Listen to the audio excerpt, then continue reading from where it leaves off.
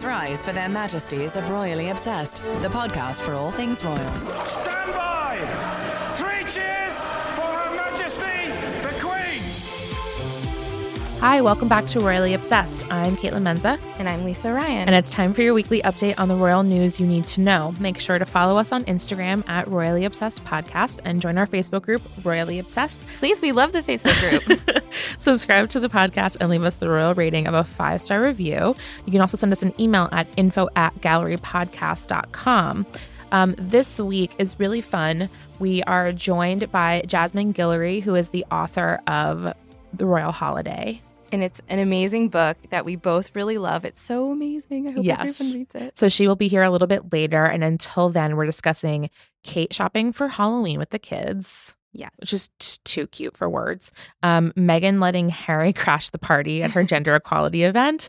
And I'm really excited to talk about the new Angela Kelly book. We got a little peek. Yes. We've yet to read it ourselves, but Yes. the excerpts have been online. And in case that name doesn't mean anything to you, Angela Kelly is the Queen's dresser who has that book coming out this week about secrets of dressing the Queen. But secrets that are approved by the Queen. Secrets approved by the Queen, the best kind.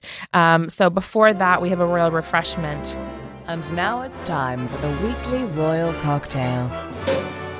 It is very similar to what we did last week. It is gin and apple gin and tonic. Yes. It's delicious. We seem to get a lot of gin. People seem to know what we like. So Indeed. We're just on the gin train right now. And it's apple green in color. So it feels really autumnal and appropriate. I do feel like in the summer, we tend to not really put as much effort into our drinks because we're just like, hydrate us.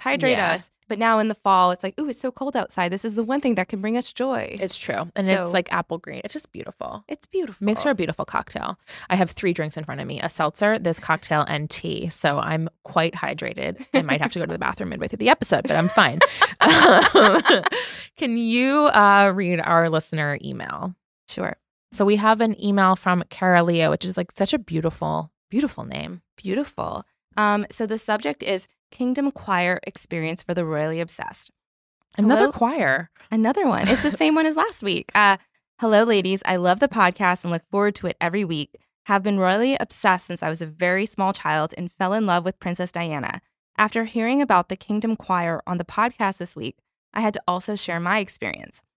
I had the privilege to see them in concert this past Monday, and it was an unforgettable experience. Not only was I blown away by their talent and inspired by their songs, including the wonderful Stand By Me we were all waiting for, but we had the honor to meet and speak with them afterwards. They were all so delightful and humble. We couldn't believe that they would come to perform in Clemson, South Carolina. Shout out South Carolina, where I'm kind of from. That was me editorializing. Okay, back to the letter. But they still seem so honored that people are coming out to see them perform. Many of them have been doing this for years. The gentleman who performed the solo parts in Stand By Me has been doing this for 50 years, and they finally got their big break. It was such a great experience, and I just had to share. So that's really sweet. And she noted they're touring the U.S. for 6 months. If they're near you, I highly recommend seeing them. That's so lovely. That's so lovely. Group outing? Just, yeah. You and me? Just I love going that. to see like an awesome choir. Although Caitlin wouldn't go get dinner with me after recording tonight. So we don't know yet. I'll see where I am in 20 to 30 minutes. I'm very hungry now, but who knows where I'll be after this gin cocktail. Then we have This Week in Royal History, which is a humdinger. A hum-effing dinger. And now, This Week in Royal History.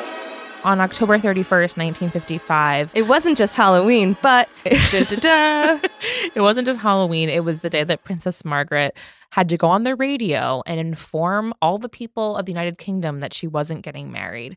What a nightmare. to Group Captain Peter Townsend. So by that point, as you've seen on The Crown and potentially lived through, everybody knew about their romance and knew that they were in love and what have you. It had been going on for like 2 years publicly that people knew about.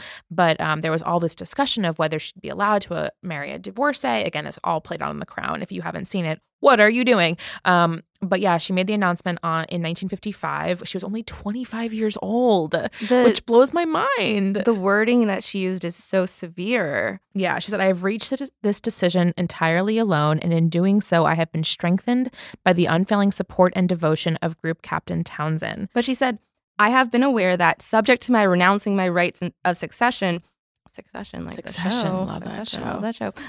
It might have been possible for me to contract a civil marriage, but mindful of the church's teaching that Christian marriage is Indissoluble. indissoluble. Oh my God. We went to college. We are professional writers. We're not professional readers. Indissoluble. And conscious of my duty to the Commonwealth, I have resolved to put these considerations before any others. That's so severe. I mean, that really must have sucked, like, to have to do that and have to give up the person you love because of like the church. And then you're welcoming sort of everyone to pity you, like the whole country pities you, and you have to be like, you have to announce your breakup to an entire country, and then everyone like knows you're single. And again, she was 25 years old, which I mentioned because she was essentially considered an old maid at that time, like because it was the 50s, but also because everybody was really excited to see who she would marry. So there's all this attention on her, and I just imagine it's like, think about the holidays coming up. If you're single and your family is like, oh, are you dating anybody? But it's like that times 100 million. Oh my gosh. I know, it's awful. And so I can't imagine what that was like. And I do think, however you think of the event, kind of depends on the eye of the beholder. Like, do you think that she decided to break up with him because she would prefer the trappings of being a royal? That's like the less, charitable interpretation, that she was too attached to like money and fame to give it up for him? Or do you think she genuinely was doing it for duty and for Christianity?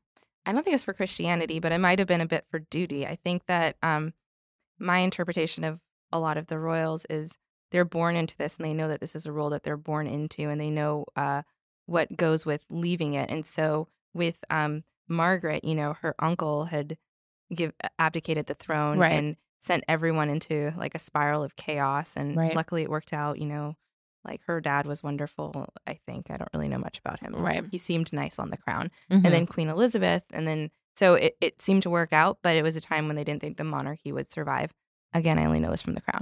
But so I think it would be duty. And then also, I don't think it's necessarily like being tied to being rich and being tied to jewels or whatever. It's the only life she's ever known. Yeah. And the unknown is scary. And to like leave her home behind and her sister behind. And we know that she spoke with her sister at least once a day, like every night before they went to bed. And it's just, I think that's why she seems like such a tragic figure to people, like through history remembers her sort of tragically, because what a bummer. And she was only 25, and then that's all people remember. And she went on to have like a really tempestuous marriage later with Sir Anthony Armstrong Jones. Just like, oof, tough stuff. We'll see it play out on season 3, debuting November 17th. Can't wait. Why isn't Netflix paying me yet when I say that? I know. If only we got paid for all the things we said. But up next, a much happier story, which is Kate Middleton took the kids shopping for Halloween costumes. Now, allegedly. First, I want to inquire to all the British listeners out there, if we haven't offended them with our pronunciation of their beautiful towns and hamlets. Probably very few and far between at this point. I didn't think that the British celebrated Halloween, right? Maybe I'm not sure. Maybe they do. I mean, I would assume, since this was sourced by a British tabloid, perhaps that they did, or maybe it's just a nice thing for kids. Maybe it's not on the grand scale of the U.S., where it's, everyone I know in their 20s had a very big weekend. Right, exactly. No, I think that, of course, the American influence is a strong one, and it's all over the place. And Halloween like sort of leaks into everything. In Norway and Denmark, there were Halloween costumes for sale when I was there last week. So like that's bizarre. But I remember when I studied abroad in Italy 12 years ago, there was definitely no Halloween then. It was only Americans dressed like idiots. Where did you study abroad? In Rome. Oh. Yeah, it was great. No Getting Halloween, to know you on air. No Halloween, though. Wow. So, okay. Somebody who was at the store told a tabloid that Kate was allegedly looking at Halloween outfits for the kids, and that she was with Charlotte and George, and her bodyguard was kind of watching people with their phones and telling them no pictures. Somebody took a picture, but we haven't been able to see it. So I don't know if it's online or what. Maybe or if it was taken down or what. But yeah, it was in Sainsbury's, and the witness said, I didn't see what she actually bought. The lady that told me she was there had children with her, and she said that Kate was asking her children what they were going to be for Halloween, and that the family was dressed casually but chicly. Kate was wearing black trousers and a black polo neck. Imagine that's like polo shirt, a polo neck. Weird, right? And then Charlotte was wearing a little checkered skirt, but I couldn't see anything else. She said, come on, kids. Or You come know, on, kids. Come on.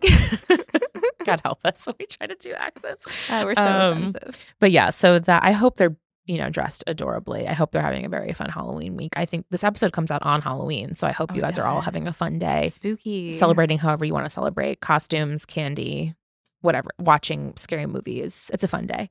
And then also like sort of in the news this week on the Cambridge beat, was this story that was floating around because Katie Nicholl has a new book out, Kate, the Future Queen. And she talks about how Kate and William had a marriage pact circa 2007. It says that after they broke up in 2007, when they got back together, they were on an island and William promised Kate he was in the relationship for the long term. And that was when they first talked about marriage. And, this is very glowing. Or like very, the writing is a little like purple is what I would call it. And with the ocean before them and beneath the night sky, they made a pact to marry. Which, beautiful. I mean, honestly, sounds right. Like if you broke up with someone and you went through the hell of being called like Waity Katie and all these terrible things. all those, and like people were just kind of making fun of you for not being engaged. Of course, you'd be like, dude, is this going anywhere? Right. I'm not going to get back into this if this is just going to be like a like you're embarrassing me thing. all around the world. Yeah. So that makes sense. It does make sense. And this article, this write-up in Elle reminds us of the quote that they gave Tom Bradby, who with did Tom the Bradby, ITV. Exactly, he did the Africa documentary that we discussed last week. He did their interview after the engagement, and William said, we were both very young. It was at university. We were both sort of finding ourselves as such and being different characters and stuff. It was very much trying to find our own way, and we were growing up. I think that makes perfect sense. Like college sweethearts, you're like, you have a brief moment. It's like a midlife crisis of your relationship. Now they've been together for 17 years. So is it that long? Time is a flat circle. It's crazy. I would say 16 years, at least 16 or 17 years. 2002. God. I know. It's terrifying This stuff. makes me feel old.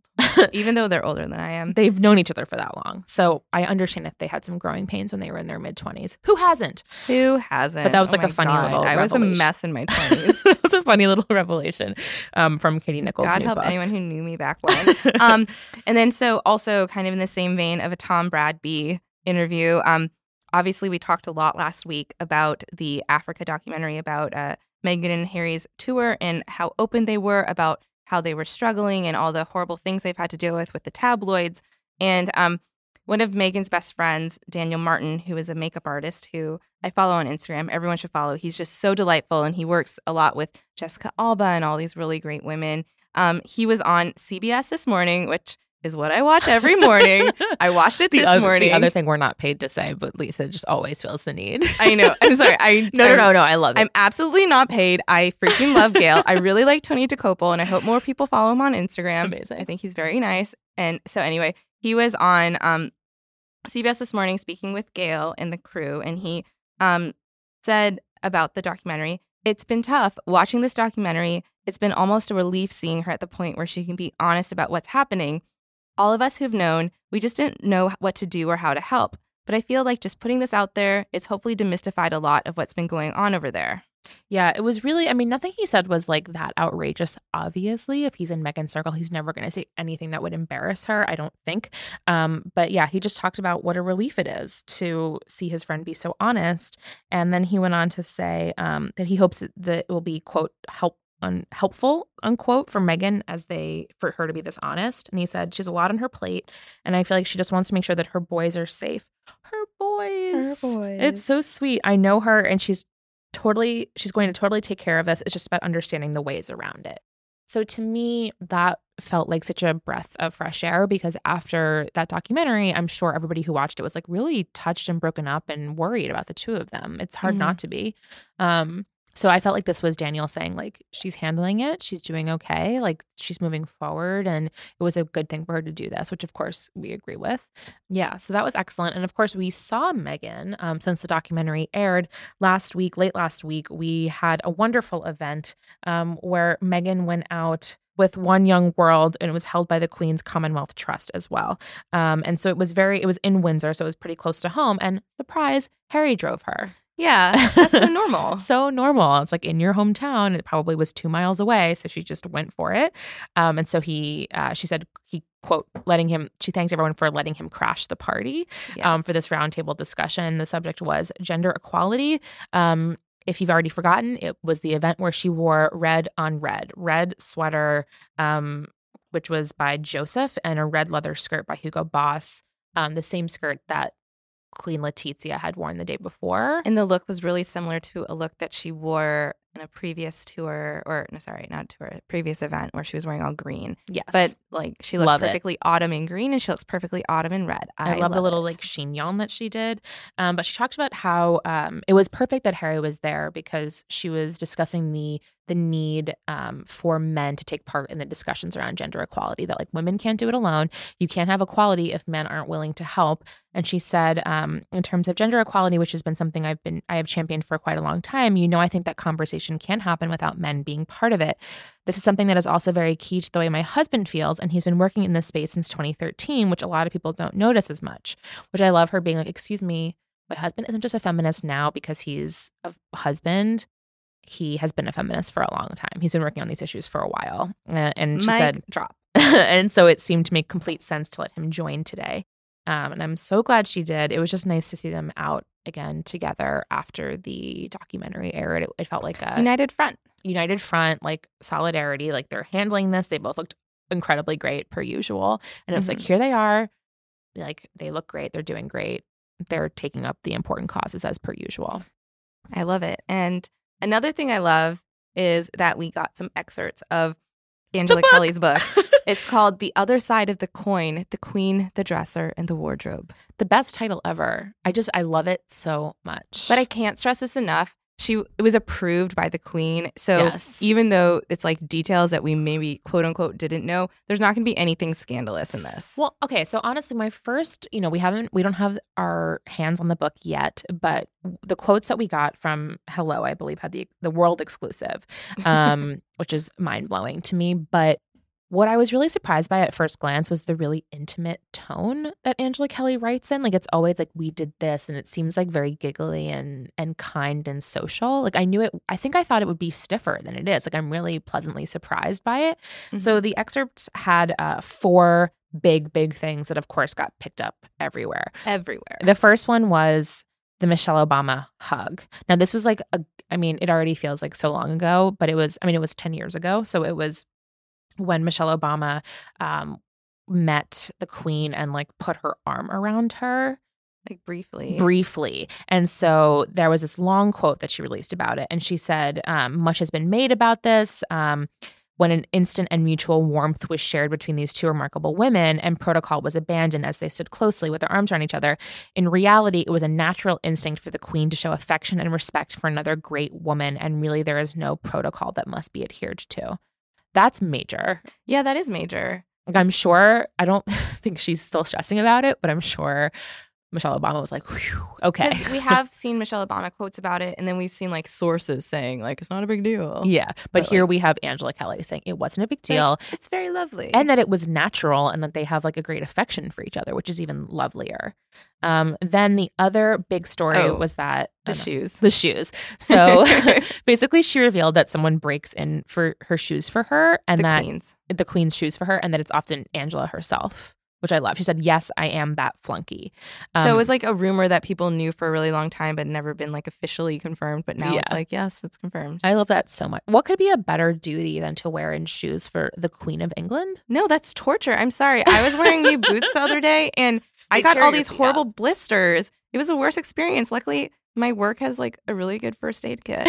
So I had a lot of Band-Aids. But if the Queen asked you, Lisa Ryan, to break in her shoes for her, and you would walk on them on velvet and like then have a gin and Dubonnet with her at the end of the day.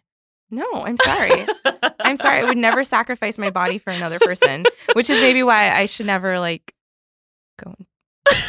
I'm going to end that there. Yeah, there's no good reason. But like, I would never. I'm sorry. If someone was like, do this, I'd be like, no. Wow, this is a really interesting line in the sand. I wish we were still doing polls on social media because this would be my poll item. Would you guys wear shoes for the queen if she asked you to? I mean, if it wasn't going to give me a blister, sure. But if it's going to inflict pain on me for days on end, no. Those like black loafers that she wears. Okay, that's fascinating. That's a brand new Lisa Ryan personality test I didn't even know I had in me. I do not like blisters. Number 3 was the filming of the James Bond movie.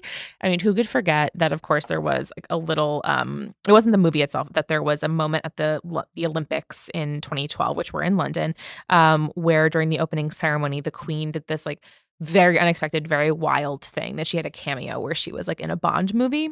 Mm-hmm. And so Angela, this is where I'm talking about the really intimate tone. They talk about how Danny Boyle asked for this, and Angela writes, she was very amused by the idea and agreed immediately. I asked then if she would like a speaking part without hesitation. Her Majesty replied, of course I must say something. After all, he's coming to rescue me. And then Angela asked her, would you like to say good evening, James, or good evening, Mr. Bond? And she chose the latter because she knows from watching the movies that that's what they say in the movies.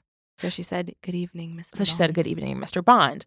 So again, I just was so interested to see that, like, of course, Angela helps her with her clothing choices, but she's also working with her on these like major, I don't know, decisions about how to interact with the world.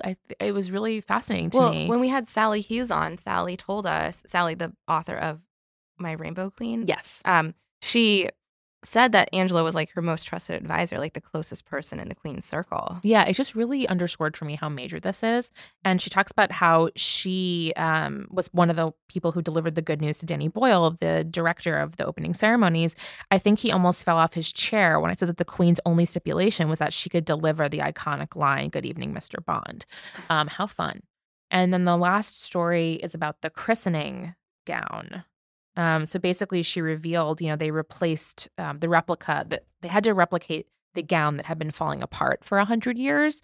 And she revealed that they dyed it in Yorkshire tea, which is the strongest tea they could find. This is such a DIY paragraph. It's like about placing the lace in a bowl and what you do in the cold water in the tea bag. And yeah, like she said, we would try to make it look old. We would leave it for 5 minutes, checking regularly until the color was perfect. And at each stage, she would show it to the Queen. And she mentioned that we placed each piece of lace in a small bowl from the dresser's kitchen. The dresser's kitchen? Her clothing staff has their own kitchen?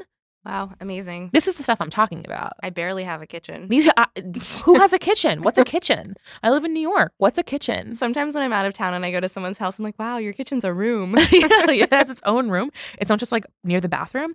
I love this so much. It made me just so thrilled for the book. And she's just like DIYing. Like, this is like a mom would do for their kid's Halloween costume, you know? Yeah. Great stuff.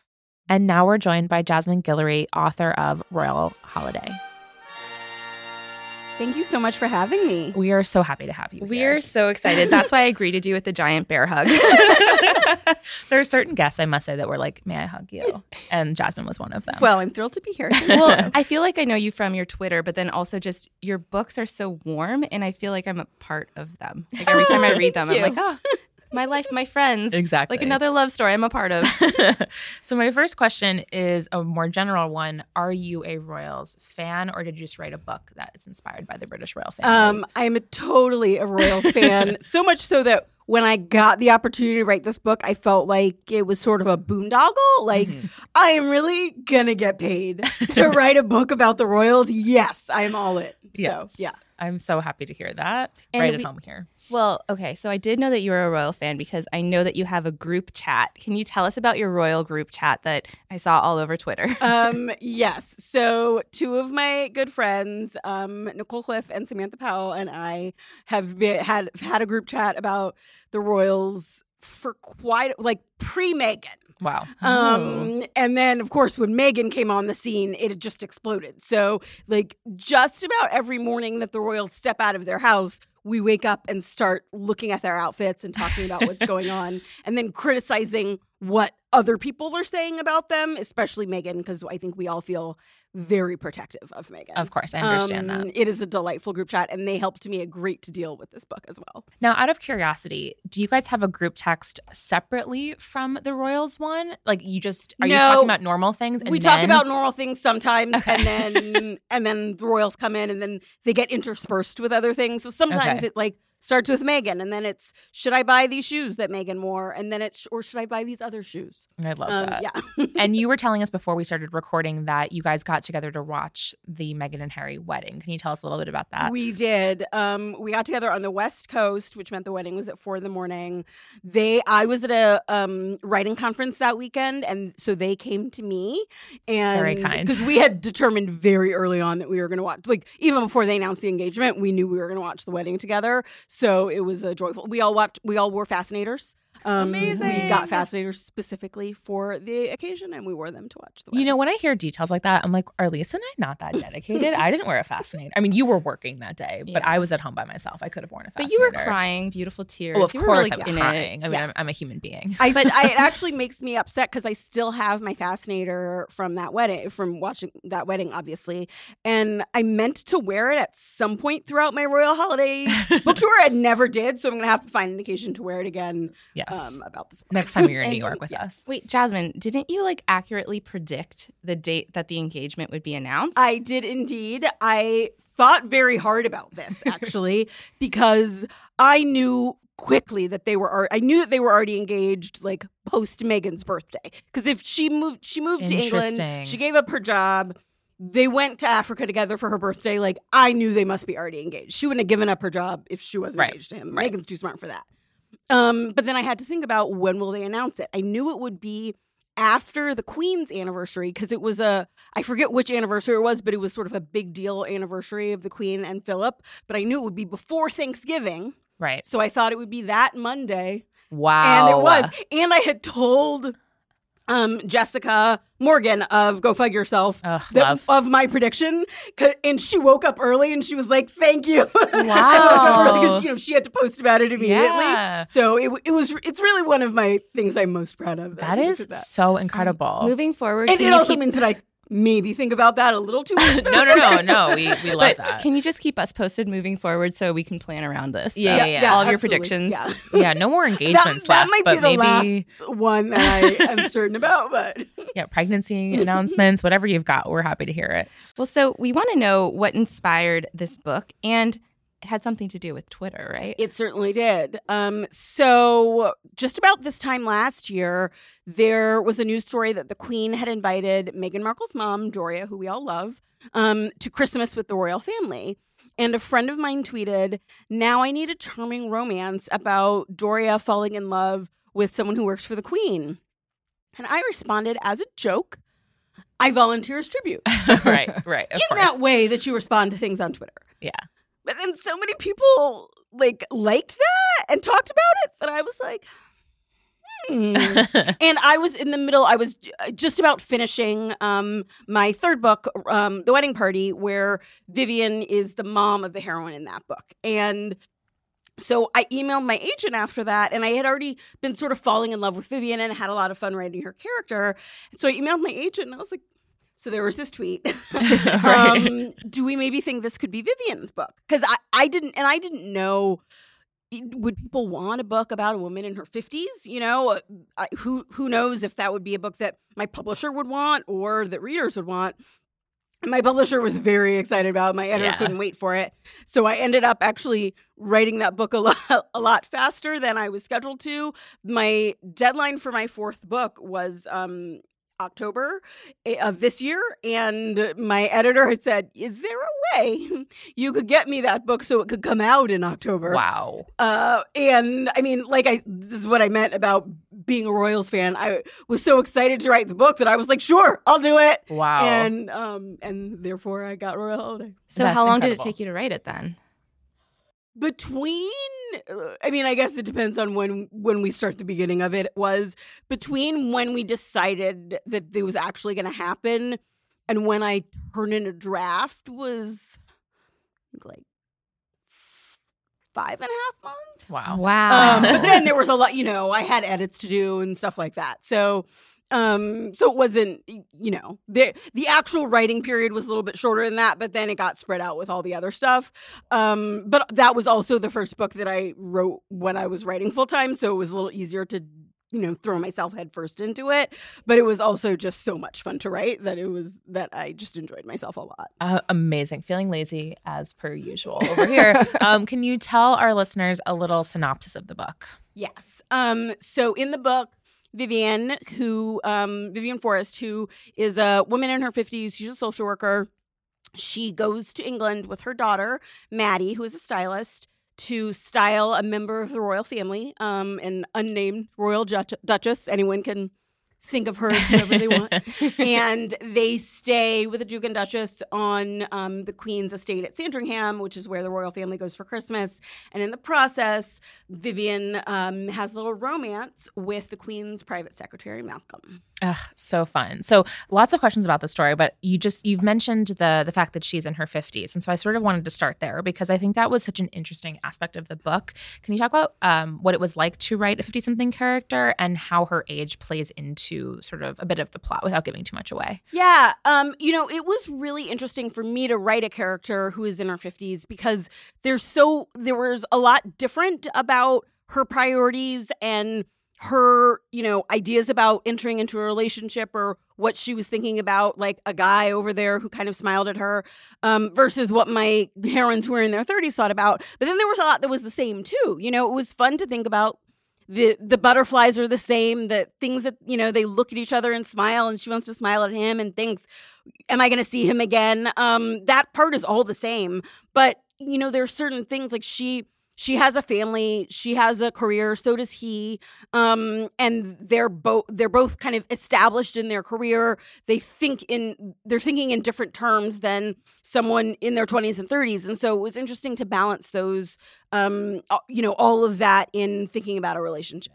Okay, super interesting. And what sort of research went into this? Because we really loved how the royal staffers interact. And so how did you figure out what exactly the private secretary does? Partly I've been reading a lot of stuff about the royal family for years. So that some of that I already knew. And then some of it, I read a bunch of biographies. The biography of Princess Margaret that came out last year. I don't know. We loved it. So juicy. And then a lot of other like histories and stuff of the royal family. Some of the trashier ones and some of the more like academic ones all kind of helped play a role in that. And obviously some of it is just imaginary, right? I don't know exactly the way Sandringham is set up. Some of it I know because I bought a book about Sandringham, but like the part about, specifics, that stuff I made up. Some of it that's about royal staff interacting. Some of that, I know a little bit about, but there's an element of fantasy in it too. And I just sort of went with like what seemed fun. Well, speaking of fun, it's also set at Christmas. Yes. So why did you want it to be set at Christmas? I think there's a little bit of magic in Christmas, and royal romances are always a little magical anyway, because the whole idea of a royal family seems kind of ridiculous in this day and age, but also fun too. So I wanted to be able to play with that and play with all the fun Christmas stuff to it. And I also think like British people do Christmas in a very different way than we do. So that part was really fun to think about too. The different foods that they have and the traditions that they have. And so it was a just delightful amount of research that I got to do. And I got to throw lots of fun stuff in there. Yeah. And this book is very loosely based on Doria Ragland. Like obviously it's fictional and about someone that's not Doria, but has a lot of similarities to Doria. So what is it about her that really intrigued you? What's so funny is actually when I was writing the Vivian character initially, I wasn't thinking about Doria at all. A lot of that was about my mom. My mom, who is older than Doria, but still has a lot of similarities with her. She's a therapist, not a social worker. It's pretty close. And I think my therapist is a social worker. Yeah, exactly. Spent, many years like balancing family and work and other responsibilities, and so. And the relationship with me and my mom is very similar to the relationship between Maddie and her mom. And so I think part of the reason that I have such a fondness for Doria is that she does make me think of my mom in so many ways. You know, I mean, I think certainly we don't know a lot about her. And so some of what we think about her is imaginary, but also she's just always there supporting Meghan when she needs it. And she certainly does need it. And the rest of Meghan's family is so terrible that it's just nice that, I mean, it's great that we never have heard from Doria. You know, she's just standing there next to Meghan whenever she needs help, keeping her mouth shut. And looking chic. And looking great. And like, that's exactly who I want to be a romance heroine. Yeah, that's so true. I love that so much. Let's see. Oh, I wanted to ask, of course, about the current royals. So there are so many storylines happening right now. And as an author, I'm sure they might inspire you or intrigue you. What is a storyline that you're sort of fascinated by with the royals right now? Oh my gosh, there is so much. I mean, I actually think one of the most interesting ones is the relationship between William and Harry. Because I find family-related stories so fascinating. You know, I've put a lot of families in my books, partly, I think, for that reason, is that I find it really interesting to think about how people relate to and fight with and love their families. And so those two grew up so close, but they have very different roles. They knew from the beginning that they were going to have very different roles. And they went through so much together, and now they seem to have a very public rift, which I think breaks a lot of our hearts. Like, we want them to be best friends again. And so it is interesting to me to kind of look at what is going on with them and why, and if there's a way they can find their way back to each other. Yeah, that's definitely fair. That's on my mind as well. Mm-hmm. So what are you looking forward to seeing most this royal holiday season? I mean, I'm very excited that Meghan and Harry are bringing Archie to California for his first Thanksgiving. Where you live. Where I live. I'm thrilled about that. Yes. I have no idea if we'll see any of that. I'm sure they're just going to try to keep it under wraps. But we can all imagine Archie's first Thanksgiving. I plan to. Yeah, gnawing on a turkey leg. At least fed mashed potatoes. Right? Yeah, for sure. And then I'm always excited to see the clothes and what they wear for that walk to church, which it's funny because that is one of the things that I talk about in the book is the royal walk to church on Christmas morning, because I've looked at pictures of it for many years. And so I was excited to kind of illustrate that fictionally. It did make me think in the book, there's a character, the character is the stylist who is dressing them for Christmas. And I was like, wow, this really must be what goes into it, you know? Well, because there's they have to think about so many details, right? You know, because they all get criticized for so much. I mean, Meghan gets criticized for a ton too, but before Meghan was around, Kate would get criticized for everything, the length of her skirts, if her skirt would fly up in the wind. People's skirts fly up in the wind. Come on. Now she has to get weight sewn into the hem of her skirt. Right. Poor thing. And so I'm sure they think really hard about if it's going to be windy that day, pinning their hat down, or all of that kind of stuff. Yeah. And another thing I wanted to ask, so this is obviously a royal holiday story, but there's so many royal movies that came out last year, coming out this year. Netflix is hitting the jackpot with their kind of deranged royal films. Are there any that you particularly like or are excited to see? Netflix had that one, The Christmas Prince. Yeah. Is that what it's called? Yes. Yeah, that was terrible. It's so fun. It's so fun. It's aren't they having a sequel to it? A baby now. Yeah. Yeah. Netflix has really cornered the market on completely ridiculous. It's almost better than Lifetime in some ways. I can't remember the name, but Vanessa Hudgens is going to be in one this year. Yes. About an actual knight. I'm really a excited about that one. I really mix them up because they all have the same basic title. Right, they all sound like The Christmas Prince. Yeah. They could all have the exact same title and we would all watch them all. Absolutely. They've got me.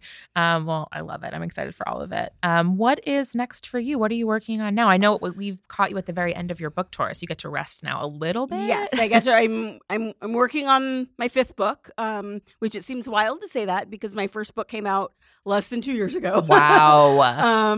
But yes, I'm working on the 5th one, which will come out sometime in 2020. Wow. So hopefully I will have a few months of peace and relaxation at home to get that finished. We need to wrap up soon, but can you quickly tell our listeners a bit about your background? Because I personally love that you didn't have this straight line to writing, and now you are this fantastic romance writer, and you're writing about, the royals at the holiday season, but you weren't a professional writer a few years ago. No, I'm a lawyer. People say was, I feel like once a lawyer, always a lawyer. I'm currently not practicing, but I've been a lawyer for a long time now. But I started writing kind of midway through my legal career. I realized that I needed a creative outlet, and I'd always been a big reader, but I had never really thought about writing or thought that I could be a writer.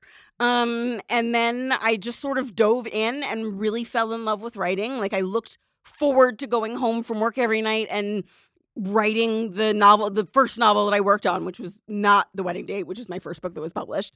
It took me a while from the first book I worked on to actually get published. But I just had so much fun writing that I kept going, on and off for a number of years until I finally wrote that book and got my first deal.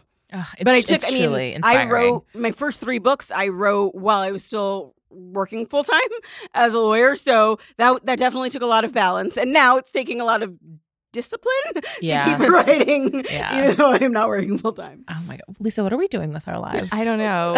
we need to work on this balance and discipline. Yeah, it's podcast. Well, thank you. But it's really the worst having very successful people on the show. I'm like, what are we doing? Can you tell our listeners how to follow you?